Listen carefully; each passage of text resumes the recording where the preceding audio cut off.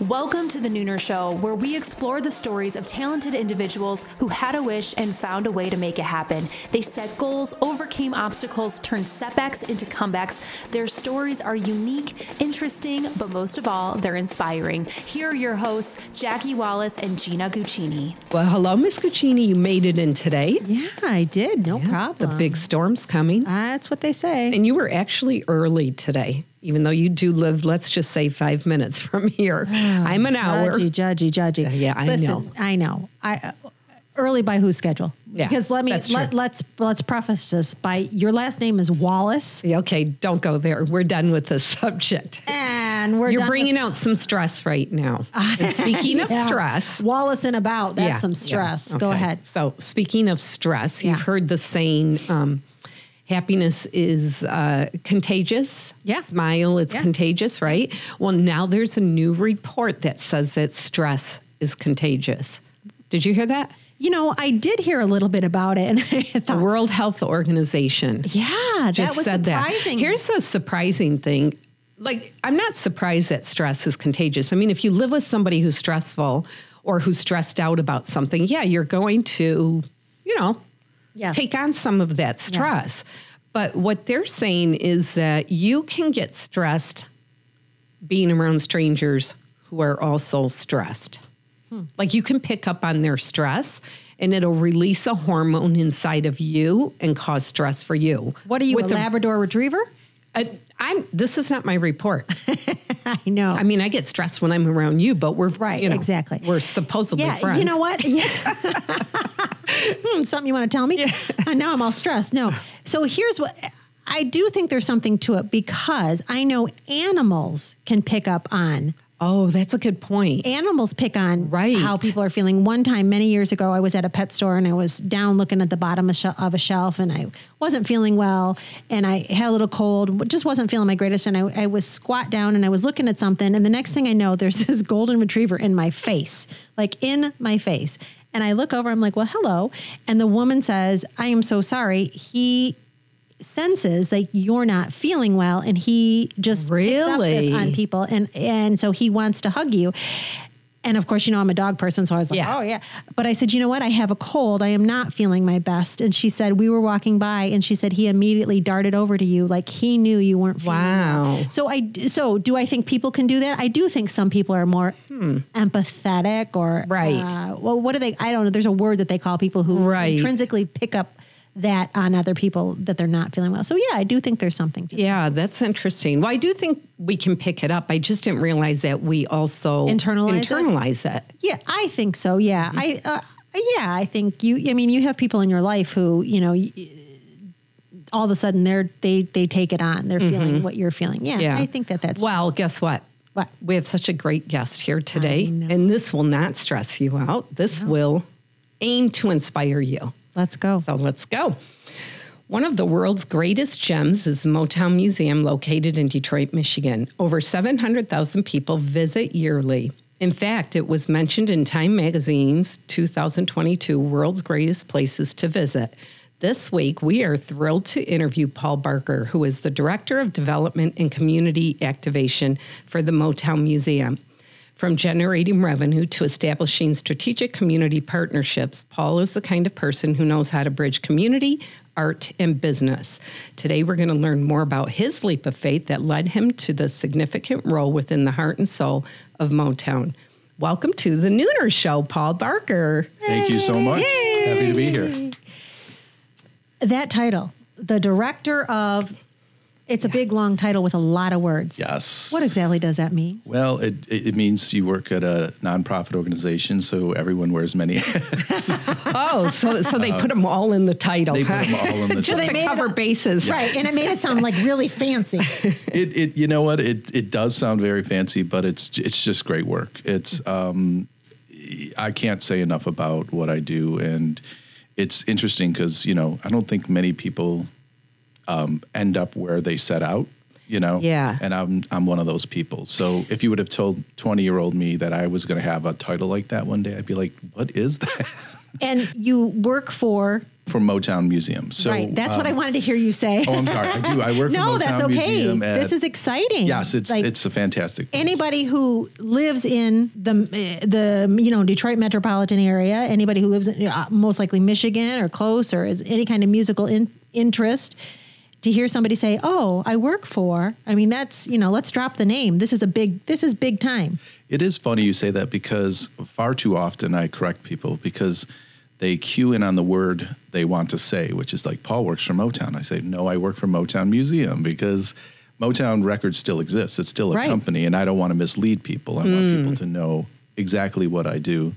But this is still a big deal. It's a big deal, and people love even that. It's just their shortcut of saying it. Right? Yeah. So even when people recorded for the company back in the day, people would say, "Oh, they recorded Motown." They didn't say Motown Record Corporation, right? So it's the word that makes people excited. So. Right. I'm curious now, what was the 20-year-old Paul Barker going to do? It's such a great question. Like many 20-year-olds, I honestly had no clue what I wanted to do. I had a life plan. Like when I got out of high school, I'm like, I'm going to go to college. I'm going to get my degree. I'm going to get married. I'm going to get in the job that I'm going to retire in by the time I'm 25. Like, of course, none of that happened. But there's what, I grew up, if I can go back a little bit. Okay. Certainly. So I grew up on the east side of Detroit, born and raised in Detroit, 48205. Love it. Still friends with all my friends from those days.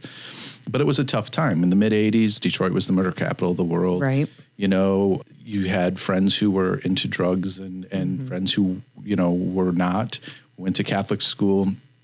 But you were always looking for inspiration, right? Mm-hmm. How do you get out of a place like where you are? Even though we didn't grow up in a bad place. In fact, I wish there were more communities like that today. Every neighbor looked out for you. All those stories you hear, we had that neighborhood, those neighbors. So, but still you were in a place, right? Mm-hmm. So I always loved music. And as far as I could remember, like the first encounter I can recall about Motown was we were at Heilman Park in Detroit, and my friend had taken his mom's 45s, and we were throwing them as far as we could across the park. Oh. And I remember saying, he grabbed one, and I said, "Oh, no, you can't throw that one." And he's like, "Why?" I said, "I don't know, but I know it's important." But it had a blue label with a map of Detroit on it. And I know now, I kept it. I still have it to this day, and it was the Supremes record, "Come See About Me." Wow. But even then, I didn't know what Motown was, but I knew it was important. Now, were you a musician, or are you a musician? No. Okay. And that's an important thing. Like, I can't sing, I can't dance, I can't write, I can't play anything. But you loved music. Loved music. I still love music. Kind of like Berry Gordy. He wasn't a musician, right? Berry Gordy was not. Berry Gordy could not read, write music. He played piano by ear because his uncle taught him how to do it. And he started writing songs for Jackie Wilson, who he used to box with. They were both amateur boxers. And so, yeah, you're 100% right. He just knew what he wanted to do. So go back to your story. I'm sorry. No, so that's it. And, a couple of years later, I'm watching TV, and I see this iconic Motown 25th anniversary special that was on TV, the one where Michael Jackson did the moonwalk, and all the artists came back. Wasn't that the first time he did it? It was the first time that he did it and got that national attention. And, of course, his career he was already a big star with Off the Wall, and Thriller was just breaking. But that moment is in time forever. And so I literally played sick the next day. And I went up to the garden store on 7 Mile in Detroit and bought a garden glove and a bunch of sequins and hand-sewed sequins so I could make myself a white glove. How old were you? I was 12 at that point. Oh, my gosh. And so I was like, I just knew it was something I wanted to be around, because it was when I saw that special, none of it made sense until I saw that special. I said, all those people, Michael Jackson, Marvin Gaye, Diana Ross, Supremes, Berry Gordy, they all came from one company. And then to find out it was in Detroit. Right. Then I was like, okay, I just got to know. I got to know. So that sparked the initial curiosity. Absolutely. I just needed to know, because these were all people who were like me. They grew up in the neighborhoods, and they were just people. Right. They weren't born. None of these artists were born stars. And they all had to work hard. So I think out of anything, I was curious about the inspiration. Like, why did this happen for you? Right. Like, what did you have to do to, and was there a magic potion? Like, what was it? And so, what do you think it was? I think it's a very simple answer. It's that there was a Berry Gordy in a place like Hitsville, USA, which was his hub for recording talent.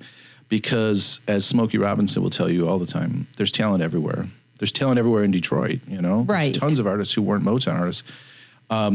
But it took a Berry Gordy to open his door and allow in young people and say, you know, we're going to give you a chance. And until then, why don't you be the secretary, or why don't you clean the floors, or why don't you cook lunches? What do you think Berry Gordy had? What do you think his secret potion was? I can answer that one honestly too, because it's still relevant in even our museum today, and that is his family.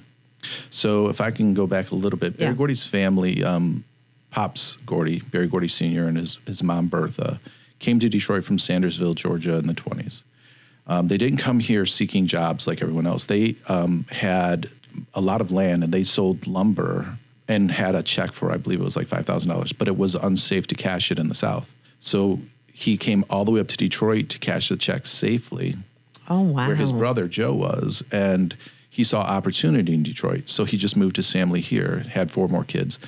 And they had their own family grocery store, the Booker T. Washington grocery store, which they owned and operated. They lived above it. They had a contracting business where they did construction and architectural projects.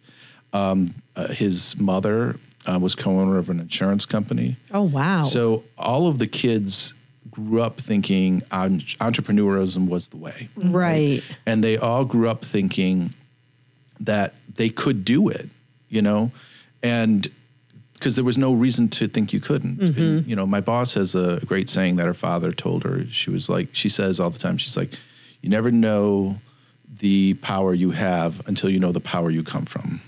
Ooh. You know, so when your family is a success, you know that's in you. Yeah. You can aspire to more, no matter what your circumstances are. And don't forget, Berry Gordy was kind of the difficult one of 8 kids. You know, his sister and brother co-owned a print shop. His other brother was the first black professional bowler in the United States. His other sister owned a photo concession. He was the struggling child, never graduated high school. And they had, so those are some really diverse careers that they went into.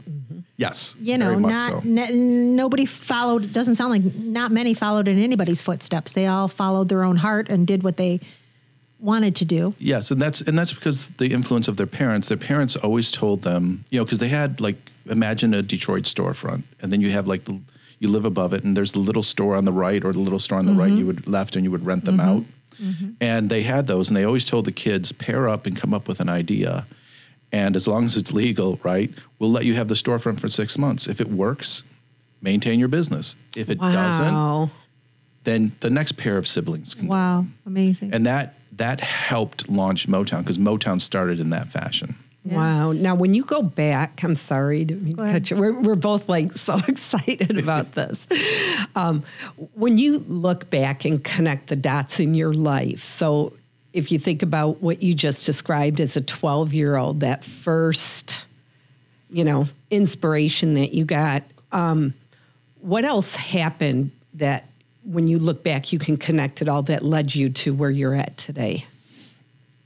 I think it's, I just, you know, sometimes you can see the finish line, but you don't know how many rights and lefts you're going to take before you can just. Because it's never a straight line. Never a straight line. And that's okay, because that's just life. But I just knew that there was more. I didn't even know what I wanted to do. Even if Motown said, come here tomorrow, I wouldn't know what to do. And so what I did when I was old enough, can I tell a really quick story? Sure. So growing up on the east side, you're always taught not to go to the west side of Detroit. And the west siders apparently were always told, don't go to the east side. Right. And I knew that my grandmother was in a home on East Grand Boulevard. And so I'm like, Motown, it says on the records they're on West Grand Boulevard, so it can't be too far. So when I was 16, I borrowed the car, and I knew how to get to where my grandmother was. And then I just kept driving on West Grand Boulevard, or East Grand Boulevard, till at Woodward, it turns into West Grand Boulevard.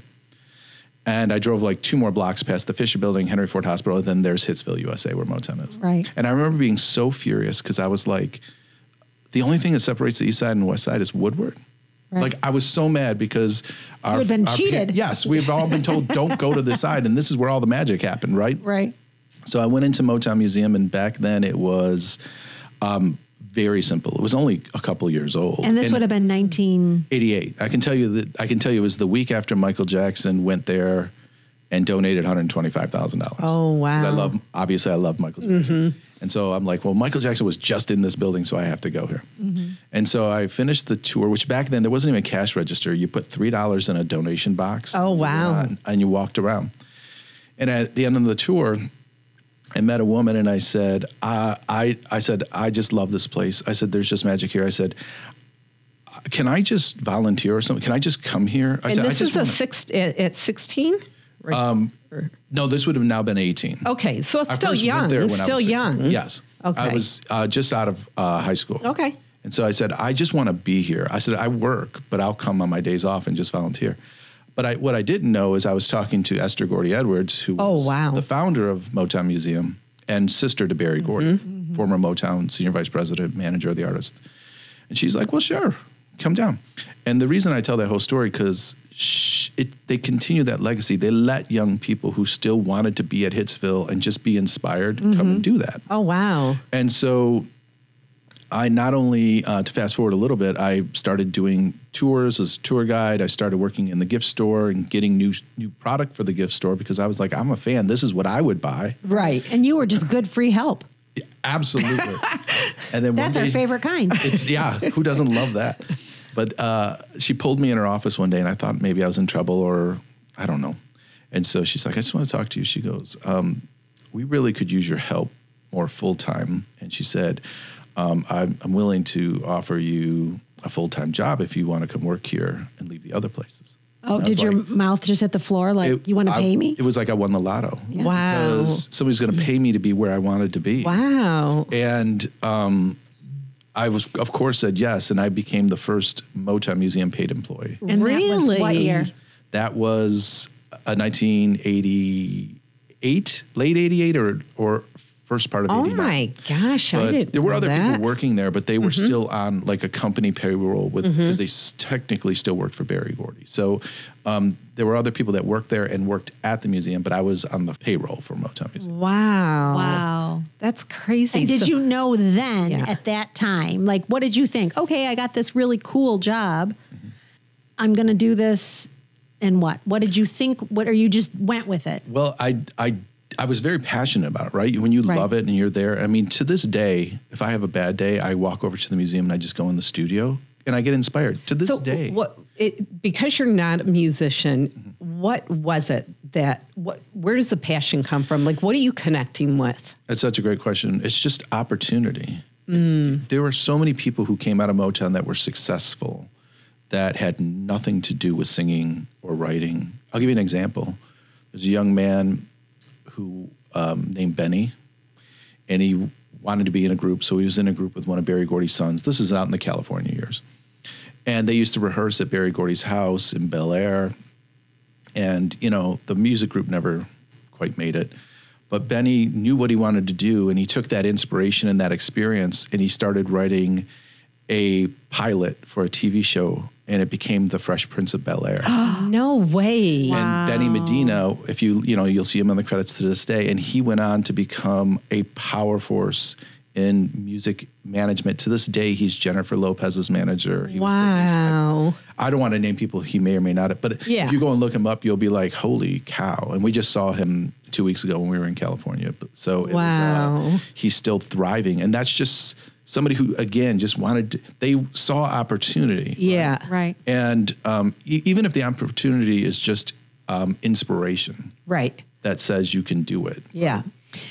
So how long you became the first actual paid employee, how long did you stay in that position? I stayed in that position for, 7 years. So during that time, though, I was doing the tours. Everybody did everything because it was a nonprofit. We hired more people because we were growing. We got a cash register. You charged a bit more than $3. Right, exactly. And then the retail store started taking off. Thank you to Berry Gordy, who, when he sold Motown in 1988, he put a clause in there that the Motown Museum could forever use the name and have merchandising rights to, That was really forward thinking. Yeah. Yes. Like he thought that one through.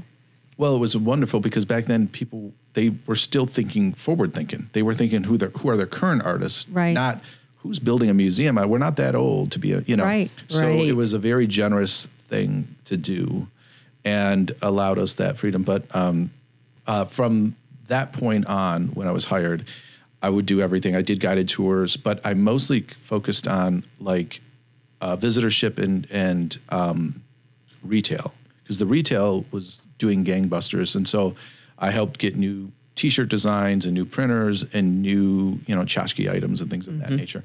But also started, we had a guest sign-in book, right, where guests would sign in. So I started counting every single sign-in page going back years and years to create a demographic so we could say to funders who's coming from where and how many people came on how many days.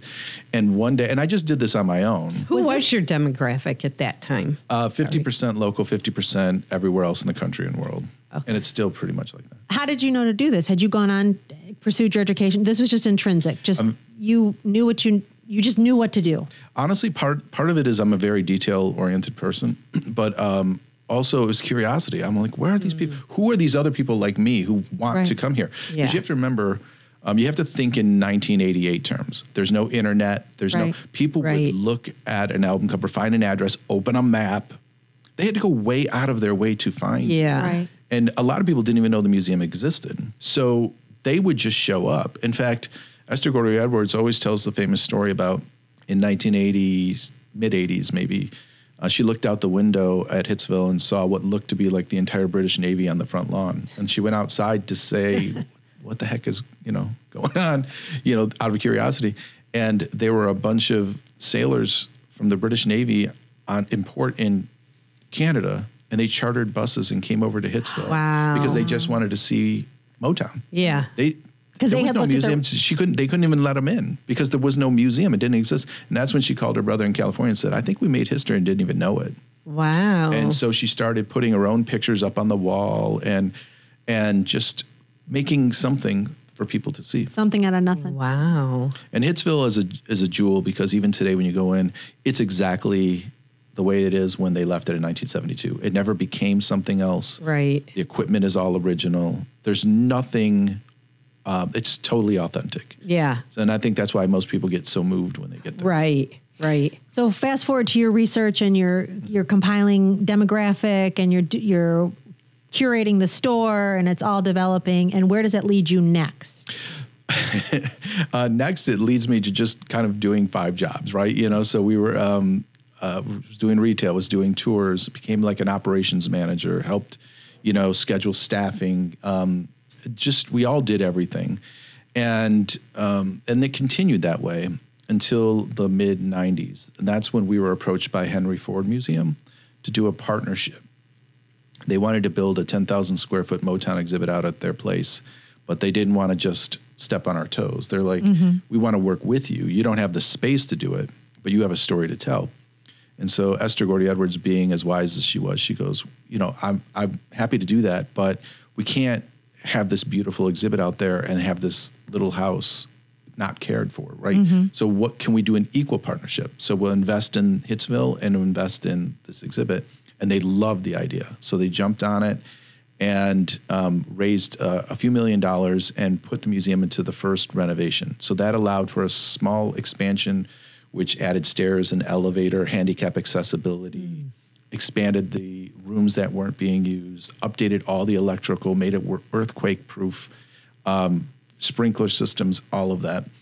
And it was now a safe, functioning building. And then we had this amazing exhibit. But that's when I also noticed I'm now 25.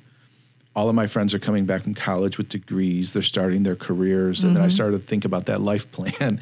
I'm in a museum we don't know if the museum's going to survive day to day, right? It's a nonprofit. You don't know.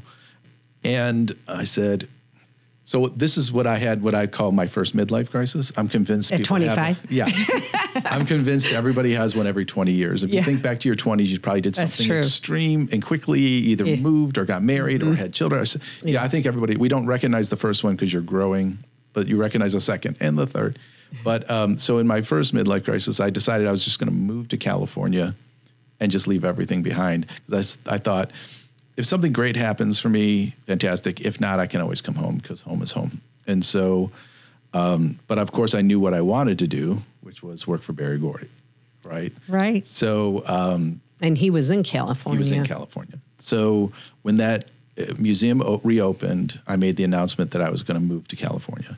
And the only reason I really chose California, it was because I had a friend from high school who moved out there and was working in the tech industry and in Laguna Beach. And he said, you can come live with me for 6 months for free. And had he lived in Texas or anywhere else, I would have, because he's the one that offered. Mm-hmm. And so because it was in Laguna Beach, which is still 70 miles outside of Los Angeles, right? I went. And so I packed up the car and drove to California. Did you work for Berry Gordy? Not at first. The day I arrived, I went to the mall and got a job at Robinson's May department store selling men's clothing, something I absolutely said I would never do in my entire life. But I mean, I don't come from money. My family doesn't have money. We don't have means. So you work. Right. So you got a job. You got the first job you could. First job I could. Right. And so I was working that job, but I said I didn't care what happened. If I knew Berry Gordy was going to be somewhere, or I thought he was going to be somewhere, I would go.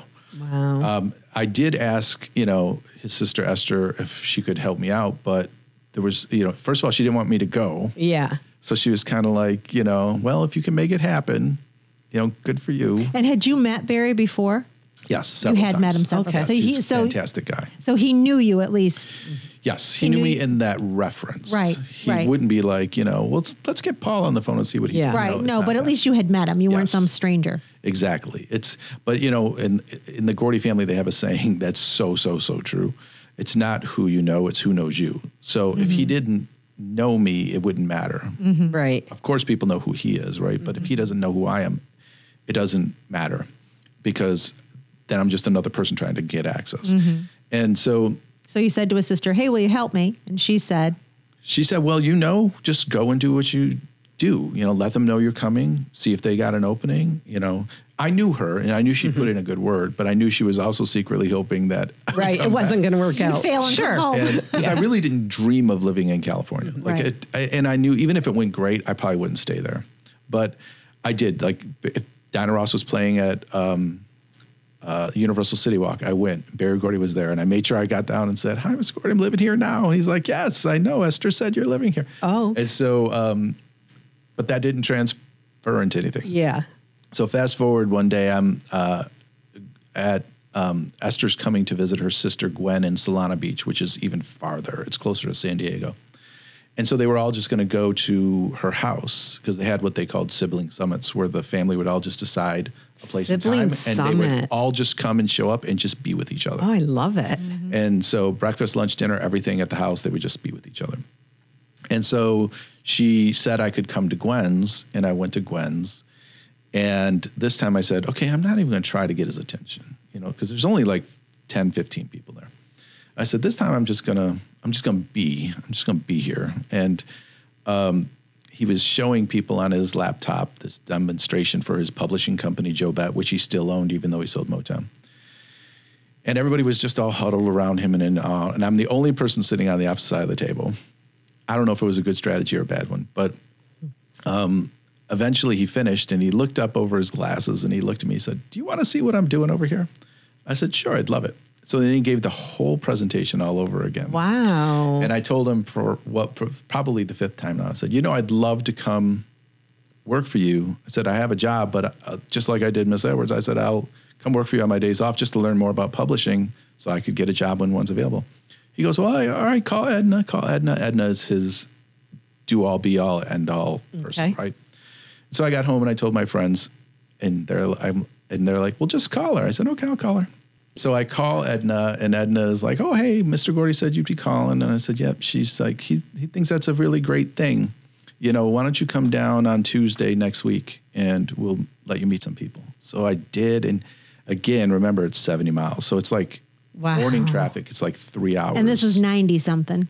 This was 95. Okay. And so it's like 3 hours to Los Angeles and like 2.5 home if you stay past 7 o'clock.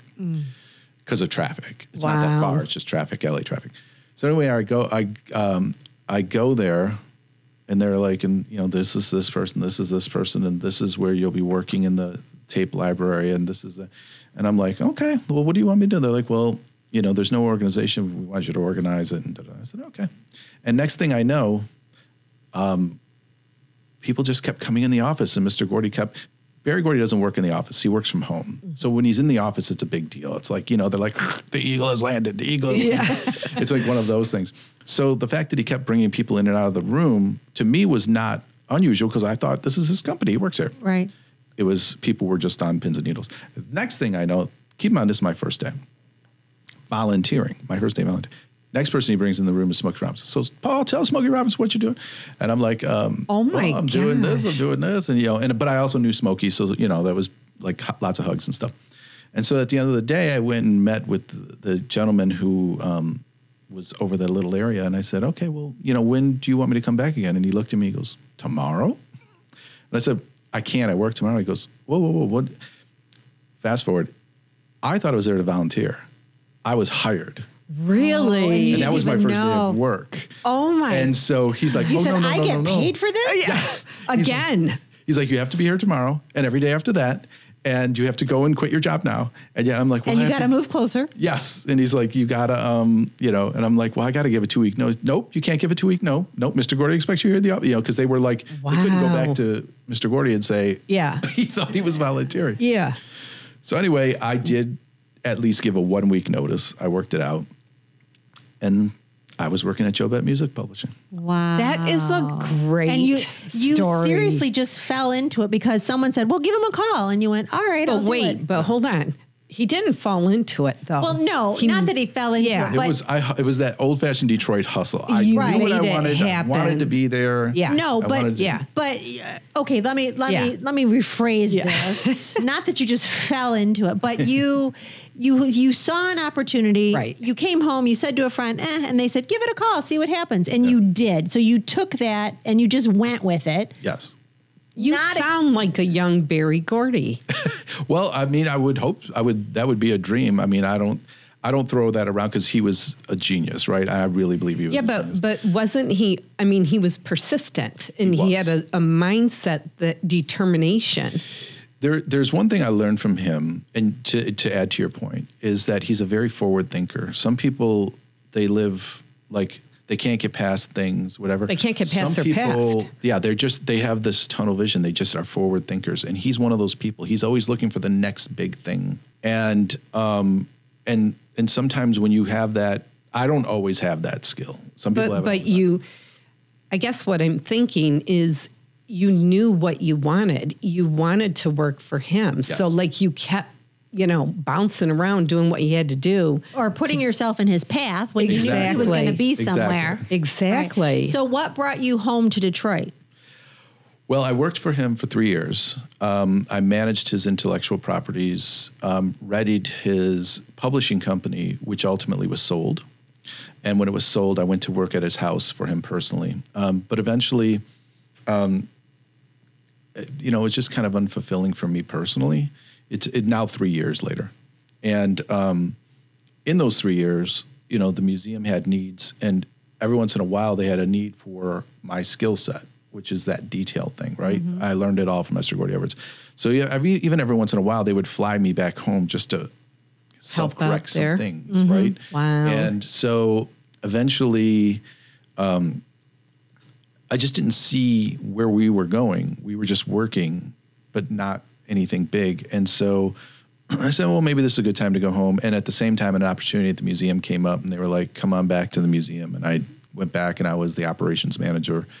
And I worked there for a couple more years before full-time going back to school and leaving for another job. So basically from 1988 to 2000, I was in that kind of Motown world, like almost 13 years. Wow. That's such a cool story. So then how did you end up back? So I left the museum because I'm now 30 years old, and I never finished school. And I knew I wanted to finish school. I just didn't want to go when I was supposed to go, right? And so there were some life changes going on. My sister was, she eventually passed of cancer, which was very hard on me. And I just didn't know what was going on with the museum. There was no, in my mind, career, which, I was kind of wrong, but in my mind, there was no career. It was just a job. And so I'm like, I have to grow up. I need medical insurance. I need all these things, right? So even though I love it, that doesn't mean I have to leave it. I just have to get a job. Yeah. Another job. What were you going to school for? I'm curious. I did not know. So I went because he felt he should. all of the general requirements and eventually settled with like a marketing degree. Because I still didn't know. I mean, I didn't know what I wanted to do. I just knew what I liked doing. Yeah. If that makes any sense. Yeah. And so, what was it that you liked doing? Like, what did you know you liked doing? I loved working in like the like nonprofit sector, like helping people, being supportive, because you don't go into that work to get rich. There's pay. It doesn't work like that. Right. So you like serving? Yes, I love creating opportunities where people can be inspired and do something about it. Right. That's so like Berry Gordy. It's exactly that, because I had figured I'd done all this fun stuff up to this point, and it's because somebody gave me opportunity. So I loved that. So whatever kind of nonprofit community service work I could do, I would do. That you could do the same thing. Right. But they don't say, go to work and go to school and become a development officer. Like, do you know anybody who has gone to, you may know a lot of people who do the work, but they all end up falling into it. So, how it all happened to go back to school was funny. I was driving to the museum one day and I just saw this debris flying on the freeway, and eventually something smashed on my car and my car window broke. And turned out it was like some utility company running a wire across the freeway bridge, but it didn't go through the piping. It went down to the freeway. So all these cars were hitting this major cable and it was like ripping things off. Oh my gosh. So anyway, I wrote them a letter and I said, I don't think it's fair that I have to pay for this damage on my car. And they sent me a check for $3,000 saying, we consider this case closed. Now, I wasn't savvy enough to know that I probably could have sued for tons more.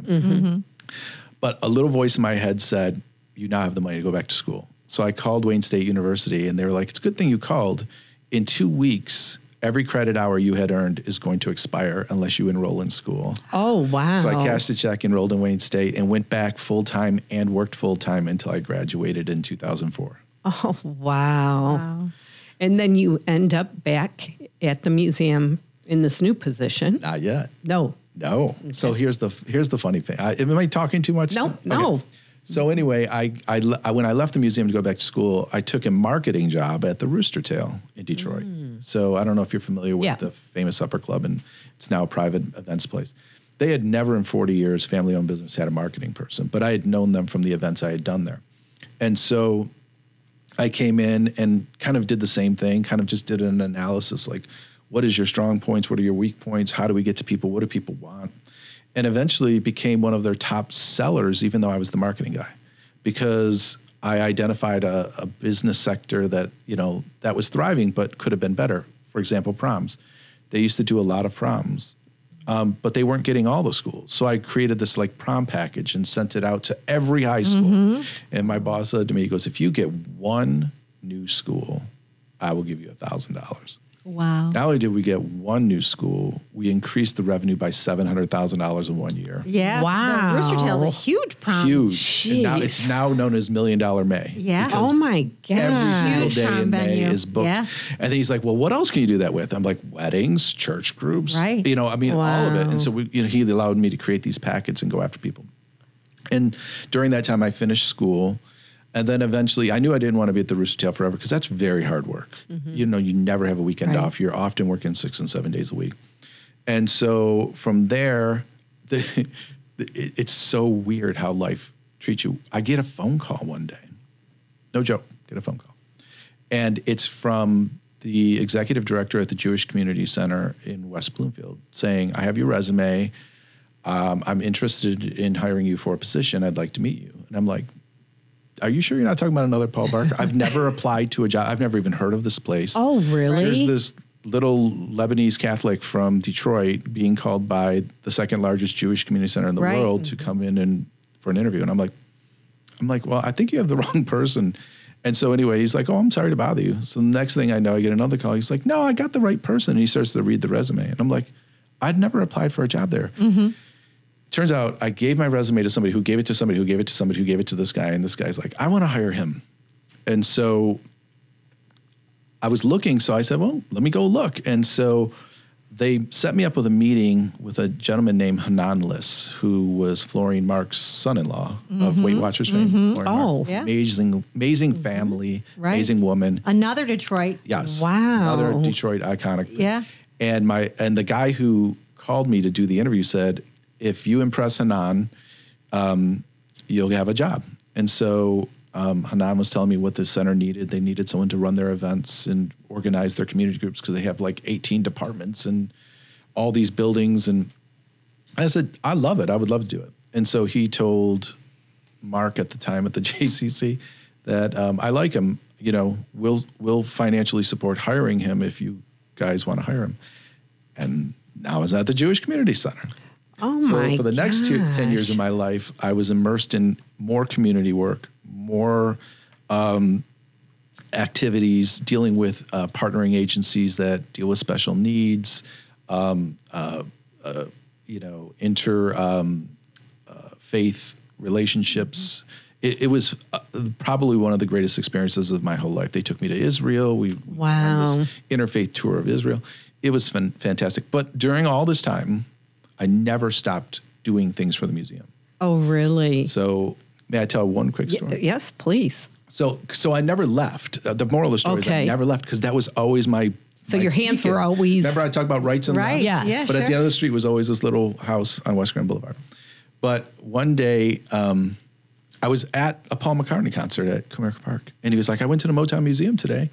And I called my boss, she's now the boss, Robin Terry, who's the current CEO, chairwoman of Motown Museum. And I'm like, that's so cool. Paul McCartney was there. And he later decided to help restore one of their Steinways, which is still sitting in the studio today. And it was at Steinway, and I asked Robin, I said, Robin, what are you guys doing with that? Like, what are you going to do with that? And she's like, I don't know. What do you mean? I said, well, it's going to be coming home. Like, Paul McCartney helped restore a piano with Steinway. What are you going to do with that? She's like, I don't know. What do you think? She goes, give me one of your brilliant ideas. So I said, okay. So I laid out this whole plan about how we would fly to New York and do an unveiling with Berry Gordy and the piano, and we would play Money, That's What I Want, because Berry Gordy wrote it and the Beatles covered it, and we would unveil the piano and sell tickets for like $10,000 a person and limit it to 100 people and do $1 million fundraiser. So I sent it to Robin, and she goes, I love your enthusiasm. She goes, you are just the best, and I love this. Thank you so much. And I said, okay, great. Anyway, I'm camping up north, and I get this text. This is like 5 months later. I get this text. Paul said yes from Robin. And I said, keep in mind, we never talked about it again. Mm-hmm. And I said, I think you sent this to the wrong person. I don't know what this is. And she goes, Paul said yes. And I'm like, Paul said yes to what? Paul who? She's like, Paul McCartney said yes. Oh, right. She goes, you got to be on a plane in 3 days for New York. Are you serious? I'm dead serious. So I went into my boss's office, who, thank God, was the biggest Beatles fan on the planet. I said, I have to ask you a favor. I said, I have this opportunity. I said, I don't need any time off. I'll do all the work on my weekends, but I got to do this fundraiser in New York with Paul McCartney. And he said, there's a statement. Can I go? He was like, right. Can I go? But yeah, it was like one of the greatest experiences of my entire life. I've never done a fundraiser somewhere else, much less in New York City, and have to hire caterers and get people there for $10,000 a thing. It was amazing. And then Paul McCartney, by the way, is the nicest human being on the planet. His people are the nicest people on the planet. But one thing they said to me, they said, tell us your entire wish. Like, what do you wish would happen? And so we, went over the plan again, and they were like, they're asking you this? Because Paul McCartney wanted to be helpful. And so we told him what we wanted to do. He goes, that's all great. He goes, one thing though, it's the song. Nobody really tells Paul what to play. Paul will play what Paul wants to play. I'm like, oh, that's fine. He goes, but we'll ask him. And so then Paul McCartney gets on. He's like, oh, sure. That would be fantastic. We'll do that. And so I'm like, oh my God, now they're going to do it. And so, we ended up going to New York, had this amazing unveiling, and Berry Gordy and Paul McCartney sang and played the piano together. So I'm listening to this, and our listeners are listening, and you're telling it just like, yeah, so I told him this and here's my idea. And like, it's just, where does that come from? Where does like the confidence in and to think that these people are going to listen to you, Paul McCartney. It's so funny you said that. I'd never saw it as confidence. I almost just see it as like the right thing to do, and you're advocating for the right thing to do. For your idea. It's not even my idea. It's the right idea. It just happened to come out of my mouth. The right idea for what? For the museum, for Paul McCartney, to keep him engaged, to celebrate a generous act.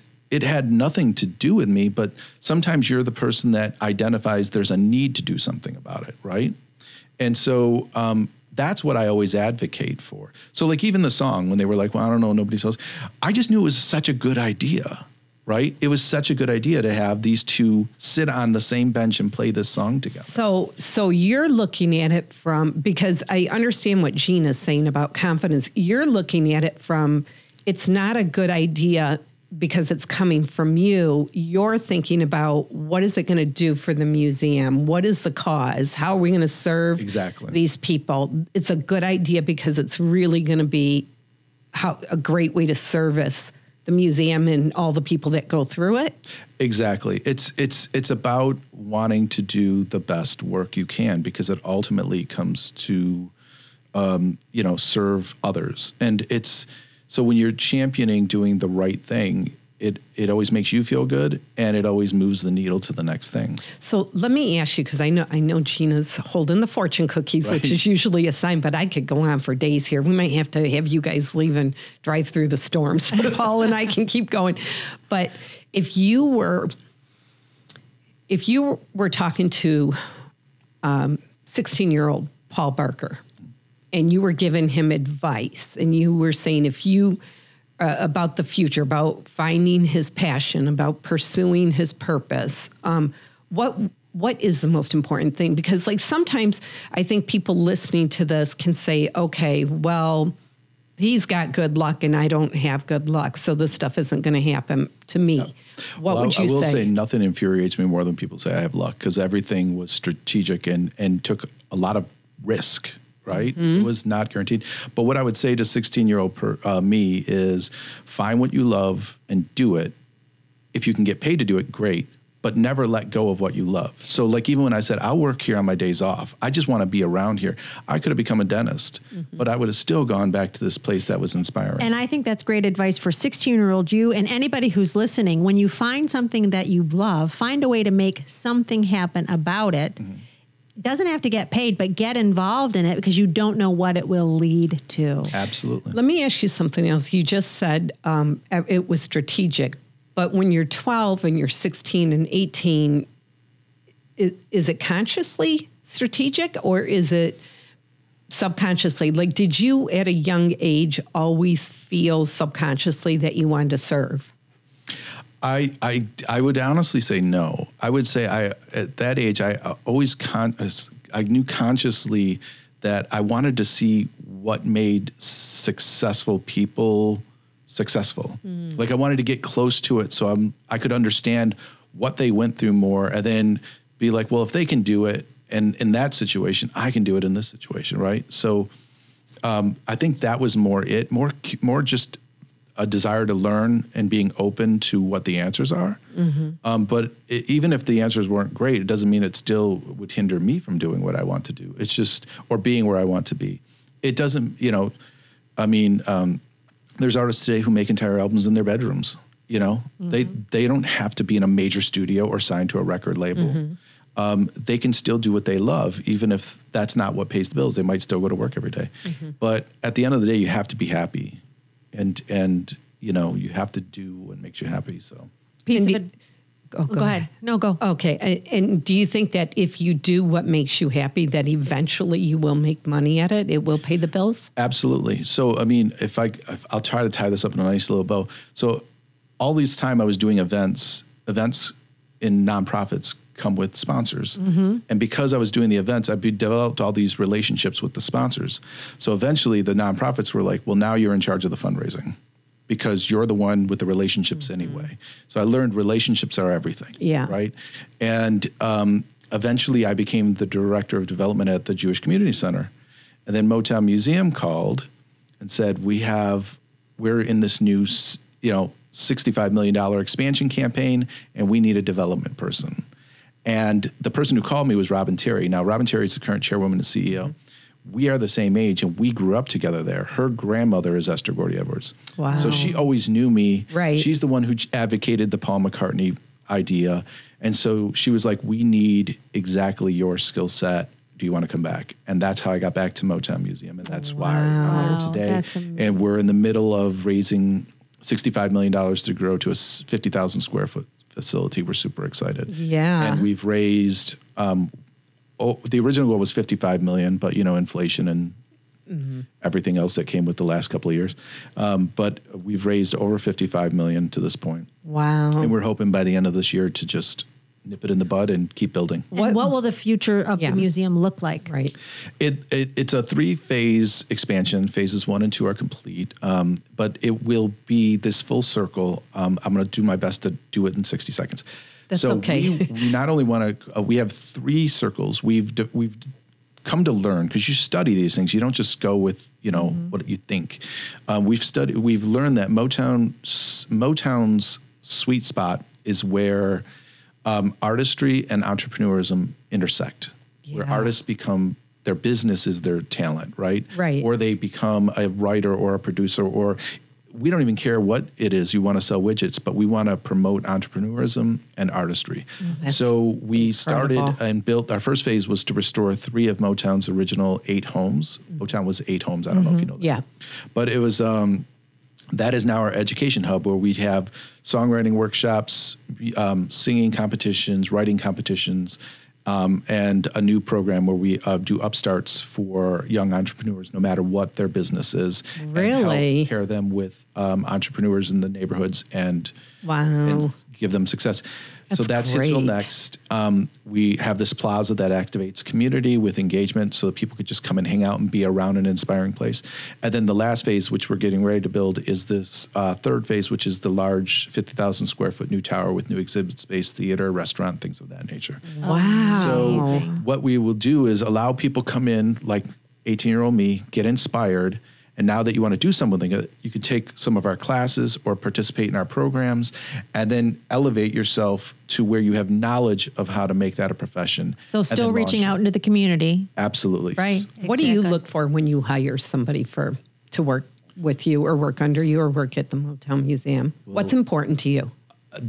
That they never lose sight that it's a family affair. It is like when people go to work there, it's a family.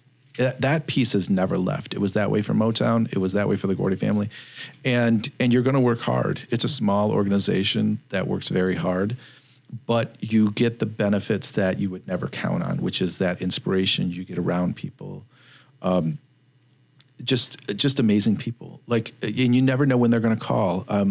There's a gentleman who, when the Rolling Stones came to visit, their whole tour came, and he was just a super fan, like this guy who's their tour manager, and he's like a super fan. I don't want to say his name because I don't want to get in trouble, but he's internationally known. But every time he's in Detroit, he'll call or text me and say, "Just want to let you know I'm here.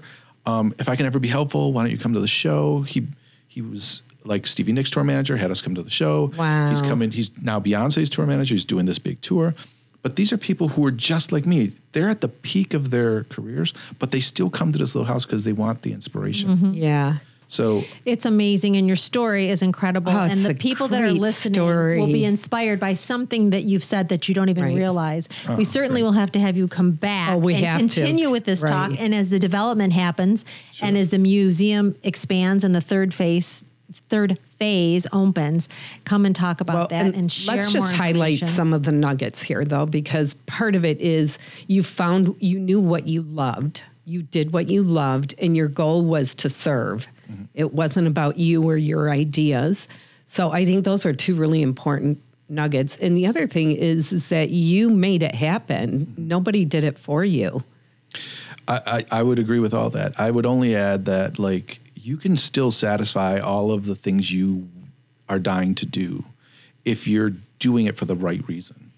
right? If you're not using an opportunity to just get what you want, but you find what you want to do in the opportunity. Right. So you're helping the larger cause, but at the same time fulfilling all the things you want to do. Right. And so that's the only thing I would add to that. What a great story. I feel like I'm talking to Berry Gordy's protege here. Definitely. Wouldn't that be nice? Yeah. I think there's a little bit of him in you, definitely. Thank you so much for sharing the story. It was so inspiring. And we will have you back. Thank you for this. I love what you're doing. Is there anything you want to leave our listeners with? Like visit the Motown Museum, or how can they get a hold of you? Do you do speaking engagements or anything like that? I don't. This is probably only the second time I've ever spoke about this. We will make sure when we do the post that we have some contact information, the website, that would be fantastic. All that kind of information. Because we just reopened today. We were closed for a construction period, but we're open. We're actually already sold out for today, but definitely go online, buy your tickets in advance, bring your out-of-town guests if they're not already bringing you. We have a great gift store. We can buy things online. I have so much Motown stuff at my house. Good. I actually have a little table that I got at an auction because our show, so we had the owner of the Motown Mansion on our show. She bought the house from Berry Gordy, and when she was moving, she did an auction. We did a live broadcast from the auction, so I have a table from his room in my house. That's awesome. Yeah. Look at you. I know. All right, let's toss our cookies, and the prongs that have faced you is the fortune that's meant for you, and let's add it with when you visit. So we'll read the fortune, and then we'll add to the end when you visit the Motown Museum. Okay. Are you ready? So just rip the cookie. Yeah. Just rip the cookie. Okay. They're just paper. Rip and pull out the fortune. So mine says, you will learn an important lesson from a stranger when you visit the Motown Museum. Oh, I love that. That's exciting. You will learn an important lesson from a stranger when you visit the Motown Museum. That's a perfect one. All right. Oh, I love it. Can I go on? Go. Okay. So mine says, stand up for what you believe in when you visit the Motown Museum. Oh, there you go. Okay. Keep your face always towards the sunshine, and the shadows will fall behind you at the Motown Museum. Paul Barker, thank you so much for the stories today. It was so inspiring. Oh, it's my pleasure. Thank you for the opportunity. Thank you for sharing, but we definitely are going to get you back on. And a big shout out to Bill McAllister, who is on vacation, because he connected us. He did. And remember that sometimes the only mode of transportation available is a leap of faith. Thanks for taking a leap of faith. Have a great week, and be careful out in the snow today.